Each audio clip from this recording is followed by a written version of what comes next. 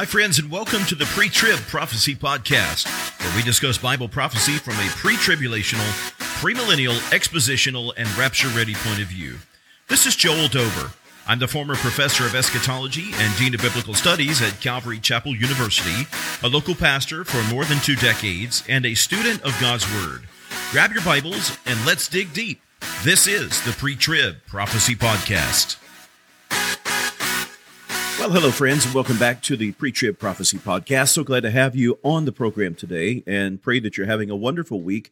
Thank you for joining us again. I'd like to invite you to grab your copy of God's Word as we prepare to jump back into the book of Daniel. And this week, with the Lord's help, we'll be looking at Daniel chapter 9. The first 19 verses record Daniel's prayer of repentance for the nation of Israel at the conclusion of their captivity period in Babylon. And it's really, if you look at the second half, beginning in verse 20, Daniel's vision of the 70 weeks prophecy that is much more relevant to our particular interest in the Daniel text. So we're going to spend a few moments talking about the first portion of the text, do some summarization, and I'll leave you to read most of that on your own. And then I want to spend our time today looking at the 70 weeks prophecy. Let's think about the history. Let's think about where Daniel is. Let's think about what's been happening now and try to wrap our minds around the interpretation of this prophecy based on those things. So historically, Daniel, of course, was a young Hebrew boy when he was carried away into captivity by Nebuchadnezzar, who conquered Judah and began to deport the most choice and handsome young men of Israel, put them into a Babylonian reculturalization program, and of course raised them up as servants in his kingdom. God has blessed Daniel in a tremendous way, as you'll recall, and the Lord used him to interpret visions and dreams that none of the Chaldean sorcerers could interpret. And so Daniel very quickly, as a young man, even before he finishes the reculturalization program, has the attention of Nebuchadnezzar and rises, of course, to be the head of all the spiritual things that takes place in Babylon. Daniel served in the administrations of numerous kings and of numerous nations. And by the time we reach Daniel chapter 9, we find that Babylon is off the scene. They have been conquered, of course, by the Medes and the Persians, which we discussed in a previous podcast. Sometimes Bible students are confused when we get to Daniel chapter 9 because the Bible begins here in verse 1 and says, "In the first year of Darius, the son of Ahasuerus, of the lineage of the Medes, who was made king over the realm of the Chaldeans, in the first year of his reign," Daniel begins to understand the times and discern this vision. But as we look at other places in the Bible, for example, 2 Chronicles and Ezra chapter 1, it seems that Cyrus, not Darius, has a more hands-on approach, making decrees to begin the returns of the Israelites into the Promised Land and to rebuild the temple and those sort of things. Friends, I would simply say to you that it's important to remember that the Medes and the Persians were on a joint military venture. Cyrus, of course, is responsible as the general of the military campaign for capturing Babylon, but the scripture seems pretty clear if you look at Daniel chapter 5. Also here in Daniel chapter 9, verse 1, it is implied that when Babylon is conquered by the Medo-Persian army, Darius is appointed king over this particular region, but we know that the Medes and Persians were co-ruling together. So Cyrus and Darius are ruling at the same time, just sharing different responsibilities over different places at different times. Historically, as we look at the account of Ptolemy, we see in his writings the strong suggestion that Darius rules for 2 years, and then, of course, Cyrus would come and rule for an additional 6 years or so prior to his death. So we see these two historical figures closely related to one another in the scripture, almost sometimes used interchangeably because their kingdoms definitely overlap, and there is a most definite co-rule. I want to reference you back to Leviticus chapter 25 and 26, where the Lord is giving commentary on the law. And the scripture says, "Speak to the sons of Israel and say to them, when you come into the land which I shall give you," speaking, of course, of the promised land, God says, "then the land shall have a Sabbath to the Lord." Now, what does he mean by that? Verse 3, 6 years you shall sow your field, and 6 years you shall prune your vineyard and gather in its crops. But during the 7th year, the land shall have a Sabbath rest, a Sabbath to the Lord. You shall not sow your field nor prune your vineyards. Okay? So the Lord told them, look, when you get into the promised land, 6 years, plant, sow seed, toil the ground, till the ground, harvest. But every 7 years, there is to be a Sabbath rest. You're to just let the land rest. Let the dirt rest a little while, okay? Let it recover from all that you've been doing in it. And what we find in the scripture is that Israel has been violating this Sabbath policy for 490 years. And so there's 70 Sabbaths that have been skipped over a period of 490 years where they've just been plowing the land nonstop year after year after year and violating this principle. Now in Leviticus 26, God gives them a warning. Verse 33 and 34, God says, "You, however, I will scatter among the nations and will draw out a sword after you as your land becomes desolate and your cities become waste. Then the land will enjoy its Sabbaths all the days of the desolation while you are in your enemy's land. Then the land will rest and enjoy its Sabbaths. All the days of the desolation it will observe the rest which it did not observe on your Sabbaths while you were living on it."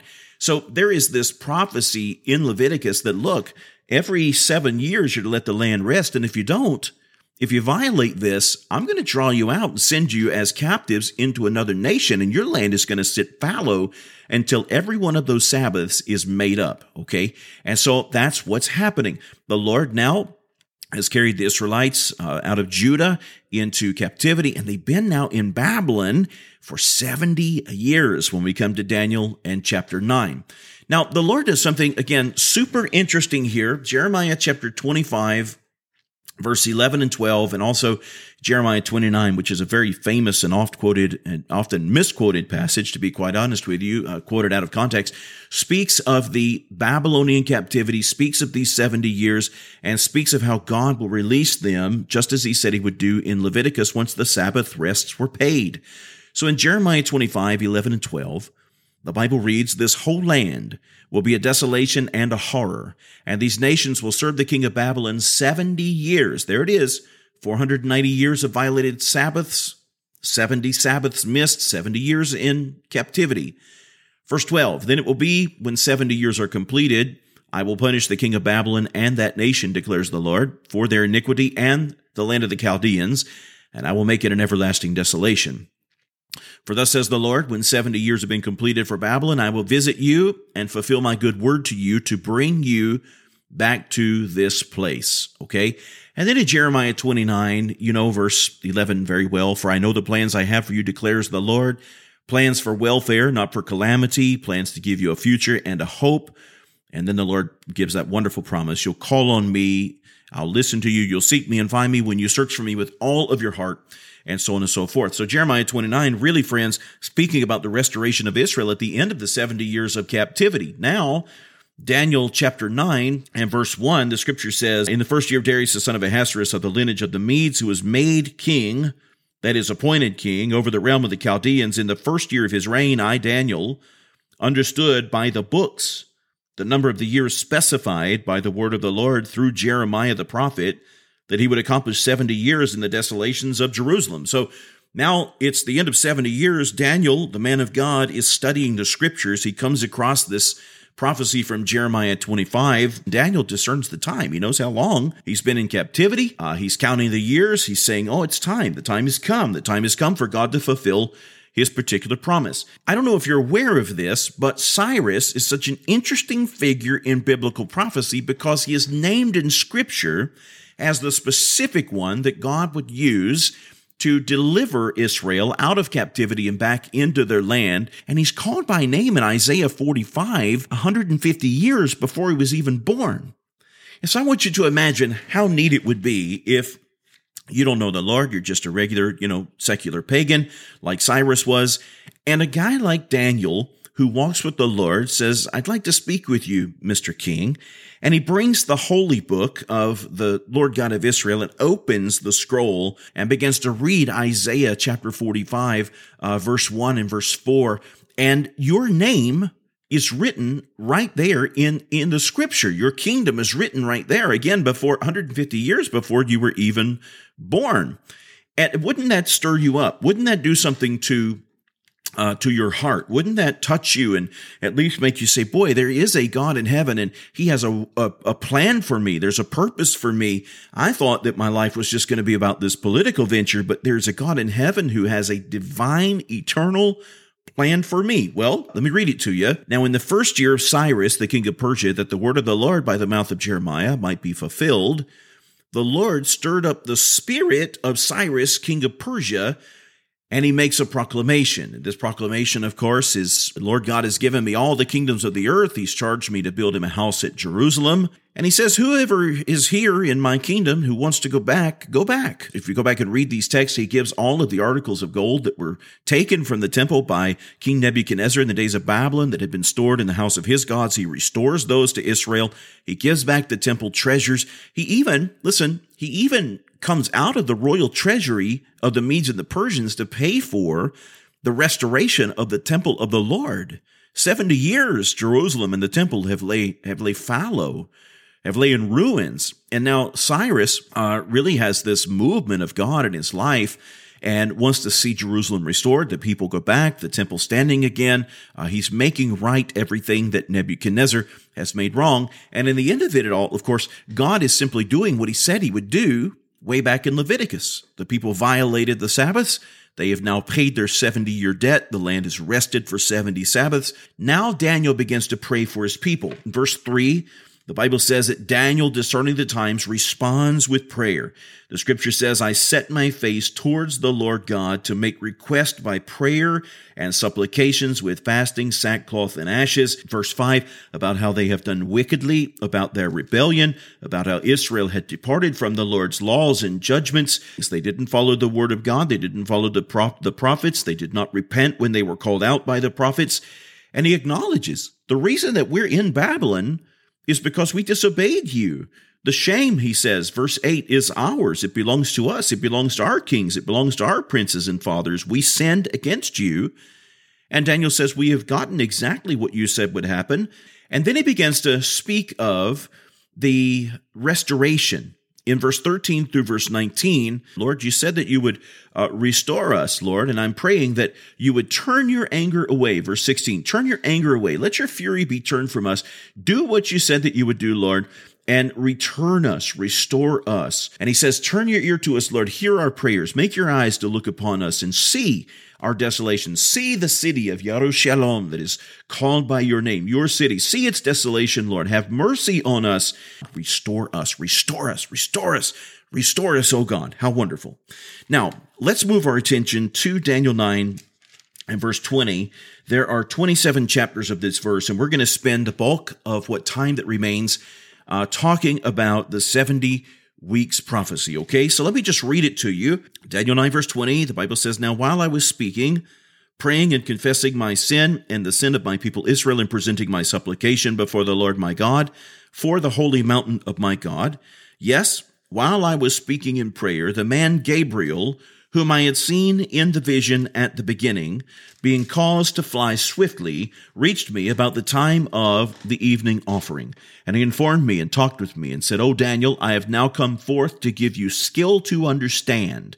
At the beginning of your supplications, the command went out, and I have come to tell you, for you are greatly beloved. Therefore, consider the matter and understand the vision. What a wonderful thing. We're just reading here, friends, about the reality that God hears the prayers of his people. Daniel is calling out. He's repenting. He's praying. Gabriel shows up and says, hey, the Lord has heard your prayer. We heard your supplication, and God has commanded me to come and to give you understanding. Daniel's a prophet. God is going to reveal the things that he's going to do unto Daniel the prophet just beautifully here in the scripture. And so what follows is a vision of a 70 weeks prophecy. The Bible says 70 weeks are determined for your people and for your holy city to finish the transgression, to make an end of sins, to make reconciliation for iniquity, to bring in everlasting righteousness, to seal up vision and prophecy, and to anoint the most holy. Know therefore and understand that from the going forth of the command to restore and build Jerusalem until Messiah the Prince, there shall be 7 weeks and 62 weeks. The street shall be built again, and the wall, even in troublesome time. After the 62 weeks, Messiah shall be cut off, but not for himself, and the people of the Prince who is to come shall destroy the city and the sanctuary. The end of it shall be with a flood, and till the end of the war, desolations are determined.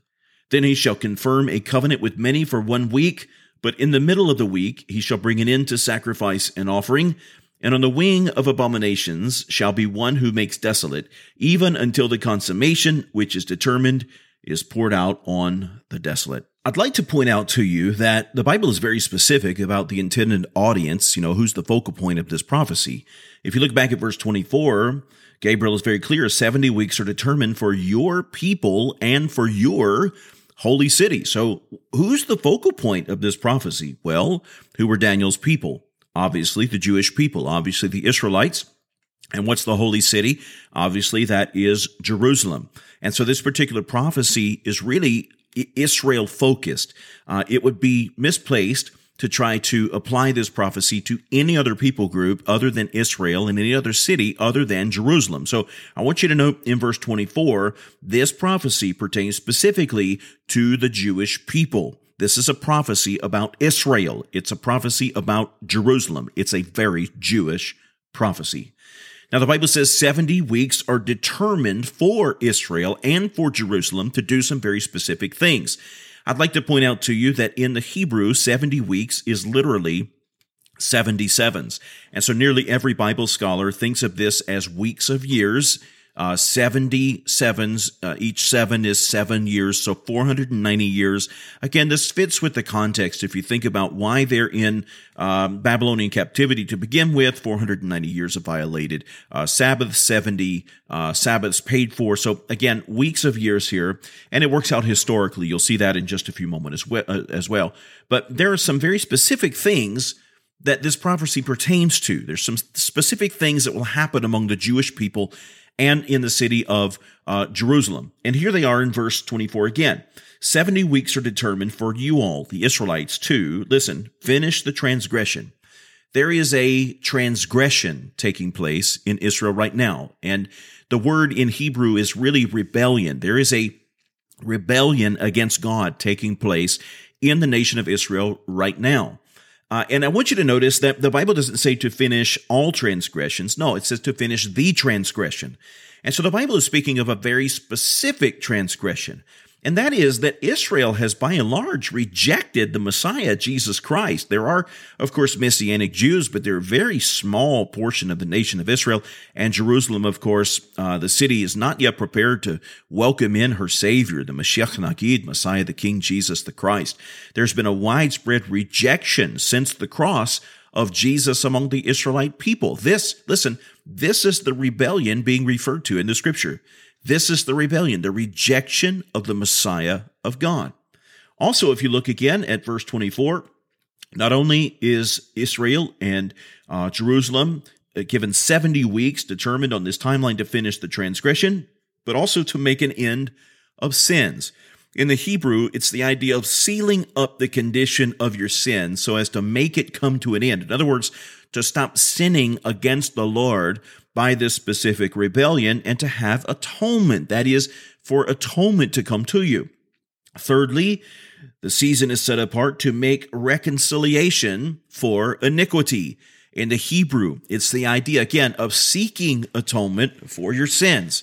Now, if you get into the language of the Bible here, the Hebrew is very strong. It's the idea, look, a very intentional action to seek the atonement for their sins through what God has provided, of course, in Jesus the Messiah. Friends, one of the things that the Bible prophesies in Zechariah that will occur just prior to the second coming of Jesus is that the Hebrew people will call upon the one whom they have pierced. They'll call out to Jesus and declare him to be their Messiah. There's a national revival coming, a national Jesus movement coming in the nation of Israel at the conclusion of the tribulation period. Now, the Bible continues in verse 24, not only are they to finish the transgression, to make an end of sin, to make reconciliation for iniquity, but the Bible says 70 weeks are determined for Israel, for Jerusalem, to bring in everlasting righteousness. That is, to purpose and to cause that everlasting, forever, never-ending righteousness be carried into the nation. Again, messianic.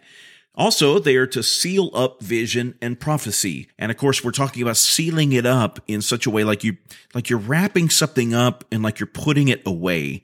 In other words, it's like the prophecies that are still yet to be fulfilled get completely fulfilled. Everything it reaches its consummation. Everything is wrapped up. Everything is sealed up. Every prophecy put away. And then listen to this. Again, the prophecy is for Israel. It's not for Christians. It's for Israel. It's for Jerusalem. 70 weeks are determined for them to anoint the most holy. In the Hebrew, it's Kadesh, Kadesh. It's two repeated words. Literally, the idea is to anoint or to consecrate. What the Bible says here is the most holy. Now, in the English Bible, it is capitalized. Most holy is capitalized because it is a messianic title. I believe that what the Bible is teaching us here is that the Hebrew people, specifically in the city of Jerusalem, are going to consecrate the Messiah, Jesus Christ, and declare him to be, anoint him, consecrate him to be the Lord and King of Israel. It's interesting that here in the Hebrew, the phrase most holy is used. In the Greek, the word Mashiach, Messiah, it means the Holy One. And so, friends, Verse 24 is just a beautiful picture of a coming national revival that will take place in Israel at the end of the 77s, at the end of the 70 weeks.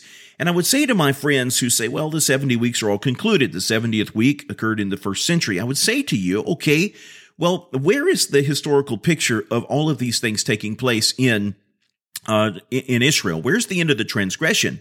Israel's not following the Lord. Israel's not messianic. They're not a Jesus nation. Where is the fulfillment of all the prophecies? It hasn't happened yet.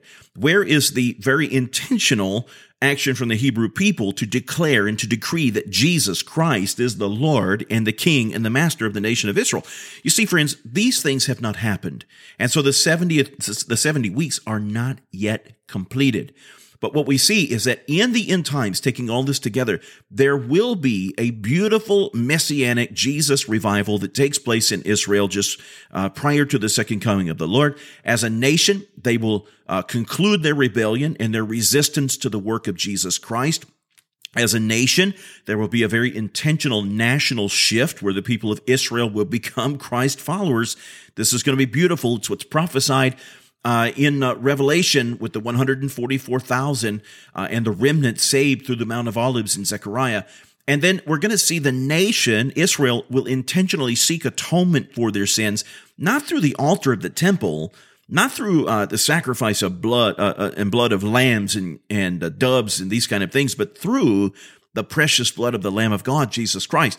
We're going to see in this revival the everlasting righteousness of Jesus Christ cover the nation of Israel as it welcomes its Messiah. Jesus will reign and rule in the city of Jerusalem. We're going to see that the visions and prophecies yet outstanding regarding all that God will do in Israel will be completed so they are fulfilled in full. And this is so beautiful. We're going to see the day come when the people of God, Israel, when Jerusalem will anoint the most holy, which I believe is a coronation service of Jesus Christ, Messiah the King. And what an encouraging thing that God gives to Daniel. I don't know that he understood all of this, but I'm telling you, receiving this vision, he certainly would have been encouraged to know that these times were coming. All right.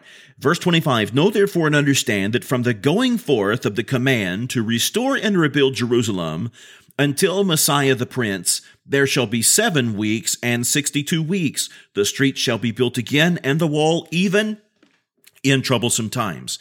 In verse 25, Gabriel speaks to Daniel and says, know and understand. I want to remind you, friends, that God does not want us to be confused about these things. When God gives us prophecy, He wants us to know and understand. He wants us to have spiritual insight and wisdom to comprehend the things of God. And then I want you to see that there is another timestamp here. The Bible says, know and understand that from, F-R-O-M, from the going forth of the command to restore and rebuild Jerusalem until Messiah the Prince, that they're going to be a very specific time period here. Now, we'll get deeper into this, but listen, let's start with this decree, the going forth. Know therefore and understand that from the going forth of the command to do some very specific things. Listen, friends, to restore and build Jerusalem. That's important. To restore and build Jerusalem until Messiah the Prince. There'll be 7 weeks and 62 weeks. Okay, as we look at the Bible, I mentioned to you before that there are actually multiple decrees that go out, multiple returns, where certain political leaders in Bible days were sending people back from, Babylon back into Israel, specifically to the city of Jerusalem, to do some very specific things.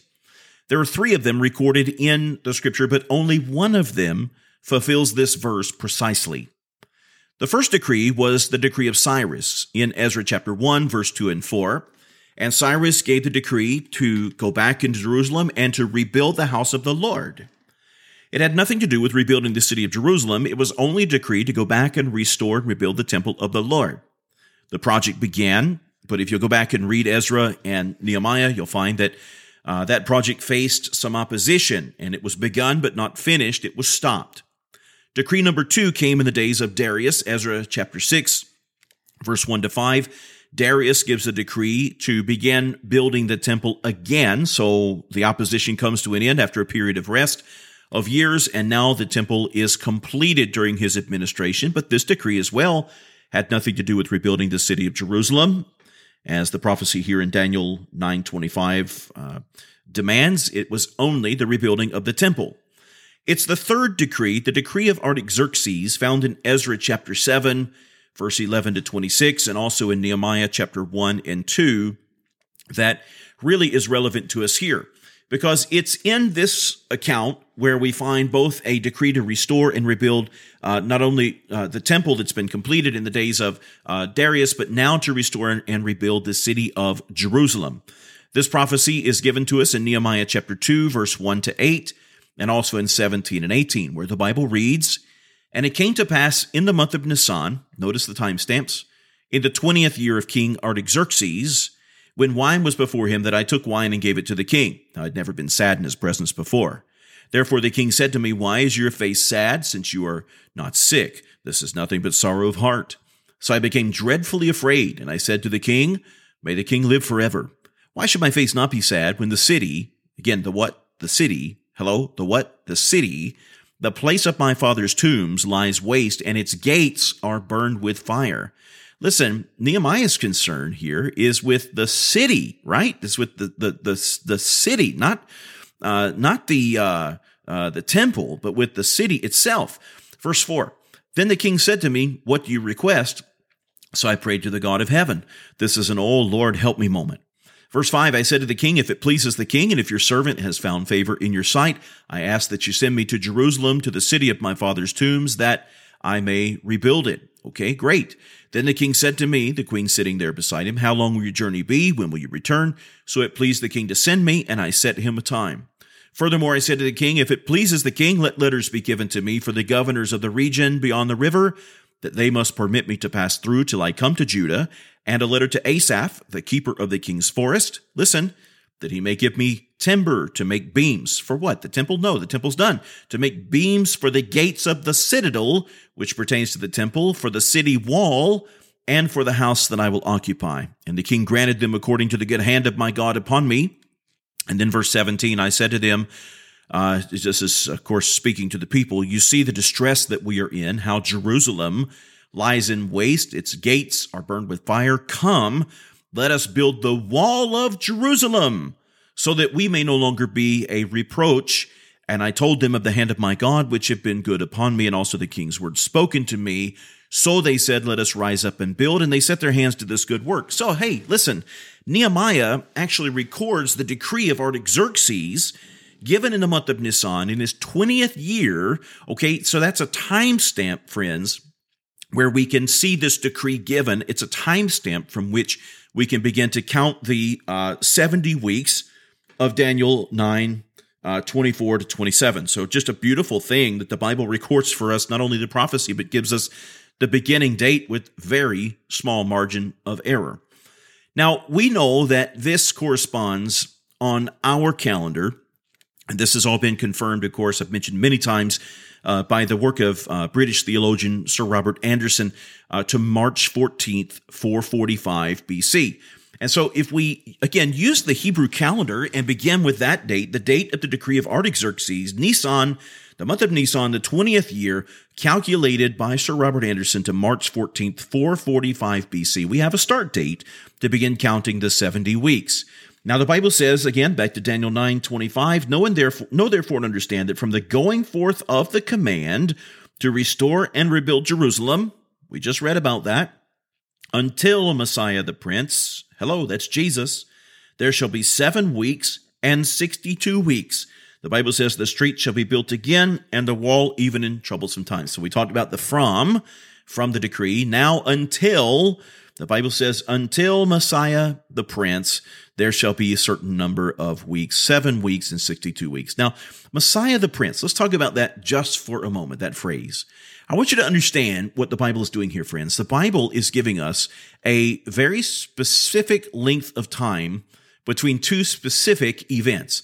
The Bible is saying that, listen, from event number 1, which is the decree of Artaxerxes, until the coronation of Messiah as the Prince of Jerusalem, okay, there shall be a certain period of time, 7 weeks and 62 weeks. Now, when did the coronation of Jesus as the Prince of Jerusalem take place? When was it that Jesus walks into Jerusalem, or in this case, rides into Jerusalem and is declared the King of Kings and the Lord of Lords, greeted as a king who comes? Well, obviously, that takes place on the day of the triumphal entry, when Christ, according to the prophecy of Zechariah 9:9, and fulfillment in Luke 19 and similar texts, rides into Jerusalem seated upon a donkey. Palm branches are cut, coats are laid in the roads, and the people begin to declare, Hosanna, Hosanna, which means God save. Blessed is he who comes in the name of the Lord. It's the princely Davidic entrance of Jesus, the Davidic king, into the city of Jerusalem, and the declaration of his princehood. Now, the Bible says there shall be 7 weeks and 62 weeks between event 1, that's the decree, and event 2, the triumphal entry. It's interesting here that these are taken in 2 different sections.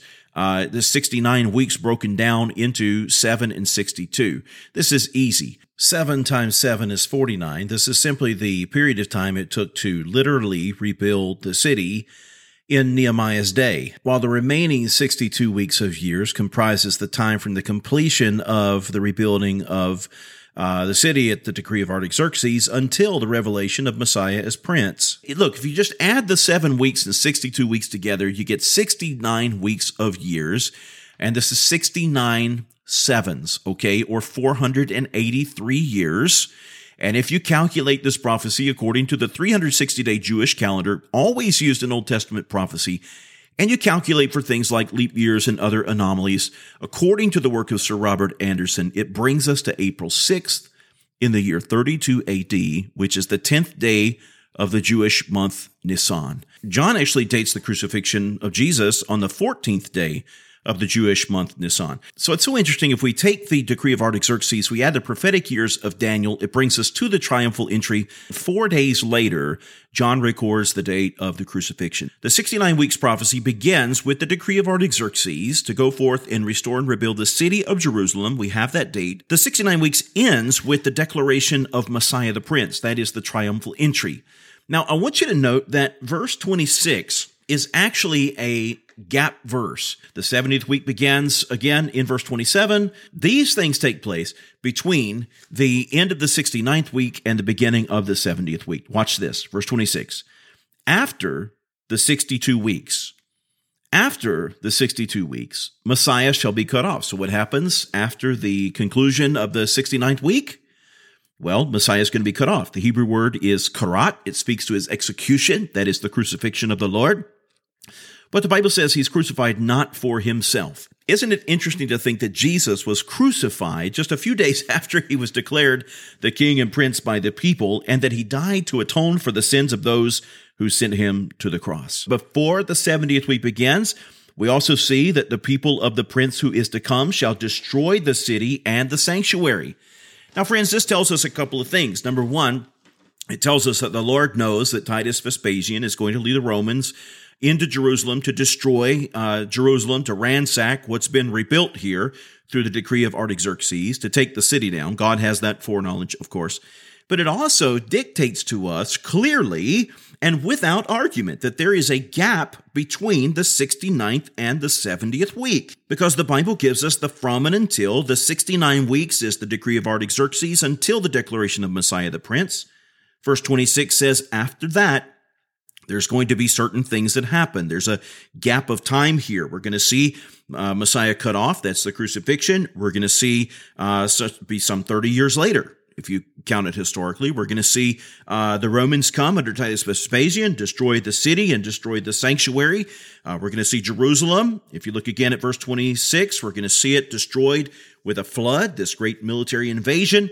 And there's going to be an end to it. It's going to be put to an end. And then the 70th week begins in verse 27. So, it's clear in the scripture, the way this is written, that there is a gap of time between the 69th and 70th week. How long is the gap? That's the question Bible scholars debate. How long is the gap? It's my belief as a pre-tribulational theologian that the gap is an unknown period of time. What I do know is that verse 27 says that the 70th week begins with a very specific event. Again, we've got to be very specific with the scripture. We take the scripture literally. In fact, I've shared with you before, the longer that I study the Bible, especially Bible prophecy, the more literal I become. I have never moved from a literal to an allegorical interpretation. I've always moved into a more literal interpretation because of the precision of Bible prophecy. It is amazing as we study these things, how precise the Bible is. So look at verse 27. How does the 70th week begin? The Bible says, then he shall confirm a covenant with many for 1 week. The 70th week begins with the confirmation of a covenant, and it is a covenant confirmed by this specific figure that verse 26 refers to as the prince who is to come. I believe that that's the Antichrist. I believe that that is a future global leader that will lead this conglomeration of 10 nations. Think about the 10 toes, the iron mixed with clay. Think about the 10 kingdoms, the 10 horns, Daniel's previous visions. I'm looking for, if I understand prophecy correctly, a revitalization of the old Roman Empire in some way, 10 nations reconglomerating together again at the right time and led by what the Bible says is a little horn, the Antichrist. This is the prince who is to come. And so this prince, inaugurates the 70th week by confirming a covenant with many, and it's a 7-year covenant. The Bible says it will be confirmed with many for 1 week. It's a 7-year peace treaty, some kind of peace covenant, okay? And that covenant begins the 70th week. The rapture does not begin the 70th week. The rapture occurs before the 70th week. This happens in the gap. How much time between the rapture and the covenant? I don't know. No one knows. But the 70th week count begins when this prince who is to come confirms a covenant with many for 1 week. I believe the Thessalonian letter is clear that the church, the Holy Spirit, has to be taken out of the way that presently restrains the rise of this last days global kingdom, and then Antichrist will rise, and then the covenant shall be established. Now, the Bible says he'll do some specific things. In the middle of the week, that is 3.5 years into his covenant, certainly with Israel. Remember, Israel is the focal point of this particular prophecy. He shall do some very specific things. He shall bring an end to sacrifice and offering. Well, wait a minute. How could there be sacrifice and offering in Jerusalem if the temple has been destroyed by the Romans in verse 26? Friends, there's an implication here. The implication is that sometime during this gap between the 69th and 70th week, perhaps even into the 70th week, that the temple in Jerusalem will be rebuilt and restored. And it's very likely that this covenant that is confirmed involves the covenant of the reinstitution of sacrifices in a rebuilt Jerusalem temple. That's a little bit of conjecture because the Bible does not specifically say, but there's an implication here. But there shall be sacrifices and offerings again in Jerusalem, in a rebuilt Jerusalem temple. And one thing that will take place here is that this prince of the people who is to come will make a 7-year covenant, and according to the Bible, at the 3.5-year mark, will stop the sacrifices. He'll break his covenant. He'll break the offering. And then the Bible says, on the wing of abominations shall be one who makes desolate, even until the consummation which is determined is poured out on the desolate. This phrase, the abomination of desolation, is a very specific referenced event, a clearly referenced event in the scripture. I want to defer looking at Daniel 11 and 12 until we get to those texts, but we're going to see that the abomination of desolation spoken of by Daniel is a very specific event, and that event is described in the scripture as the Antichrist figure, the little horn, coming into the temple of God, sitting down on the throne of God at the 3.5-year mark of the tribulation, breaking his covenant with Israel and declaring himself to be the Almighty, and simultaneously demanding the worship of the entire world. This is described for us in a number of New Testament passages as well. Think about the book of Revelation. The book of Revelation gives it to us in several ways. It gives it in days, it gives it in months, gives it in years, so that we can calculate the timing of this breaking of the covenant and this abomination of desolation in a number of ways. Revelation speaks of a time when inhabitants of the earth will not even be able to buy or sell unless they take the mark of allegiance to the beast, that is, to the Antichrist. And it's a mark of allegiance that is related to religion and worship. So friends, take the book of Revelation very literally as well, and it fits within this 70th week of Daniel. But Jesus spoke of the abomination of desolation on a number of occasions. In Matthew 24, verse 15 to 22, Jesus said, "Therefore, when you see the abomination of desolation spoken by Daniel the prophet, standing in the holy place, whoever reads, let him understand. Then let those who are in Judea flee to the mountains. Let him who is on the housetop not go down and take anything out of his house, and let him who is in the field not go back to get his clothes. But woe to those who are pregnant and to those who are nursing babies in those days. And pray that your flight may not be in winter or on the Sabbath. For then there will be great tribulation, such as not been since the beginning of the world until this time, no, nor ever shall be. And unless those days were shortened, no flesh would be saved. But for the elect's sake, those days will be shortened." Listen, in Matthew 24, Jesus is speaking of future things, not past things. We have not yet seen a time in human history where, listen, there have been such great tribulation. There's never been anything like it, and there's never anything that will ever be like it, and that people, would perish, that no flesh, that all humanity would pass away unless it were shortened. We've not seen that. We've not seen the threat of global annihilation of the human race. This is yet future, ladies and gentlemen.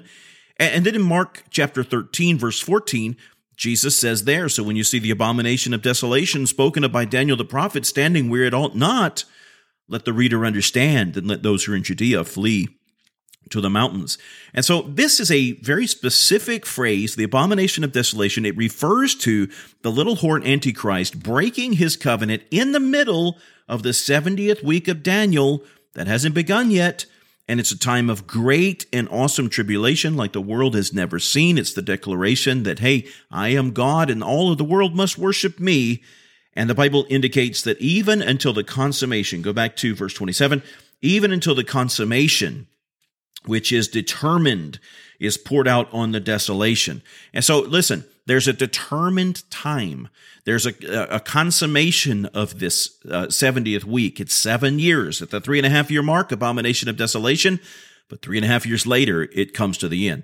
In the Hebrew, it's a little more literal. The Hebrew literally says, "And until the end of the war, it is determined that additional desolations will come." Okay, my friends, that's the end of Daniel chapter 9. Let's do a quick recap. It sets forth a timeline for whereby we can identify the Messiah. Daniel chapter 9 also sets forth the scope of the tribulation period so that we can properly understand the book of Revelation. That is, everything in the book of Revelation fits within the 70th week of Daniel, which begins with a peace treaty by the prince who is to come, who I believe is the Antichrist. The scripture also encourages us that there's going to be, at the consummation of that 70th week, a national revival wherein the people of God in Israel will confess their sins. They will end their rebellion against the Lord Jesus Christ. They will call out for the one whom they have pierced. According to Zechariah's prophecies, Jesus will be coronated and inaugurated once and for all as the King of Israel and will sit on the throne of thrones in Jerusalem. That's never happened.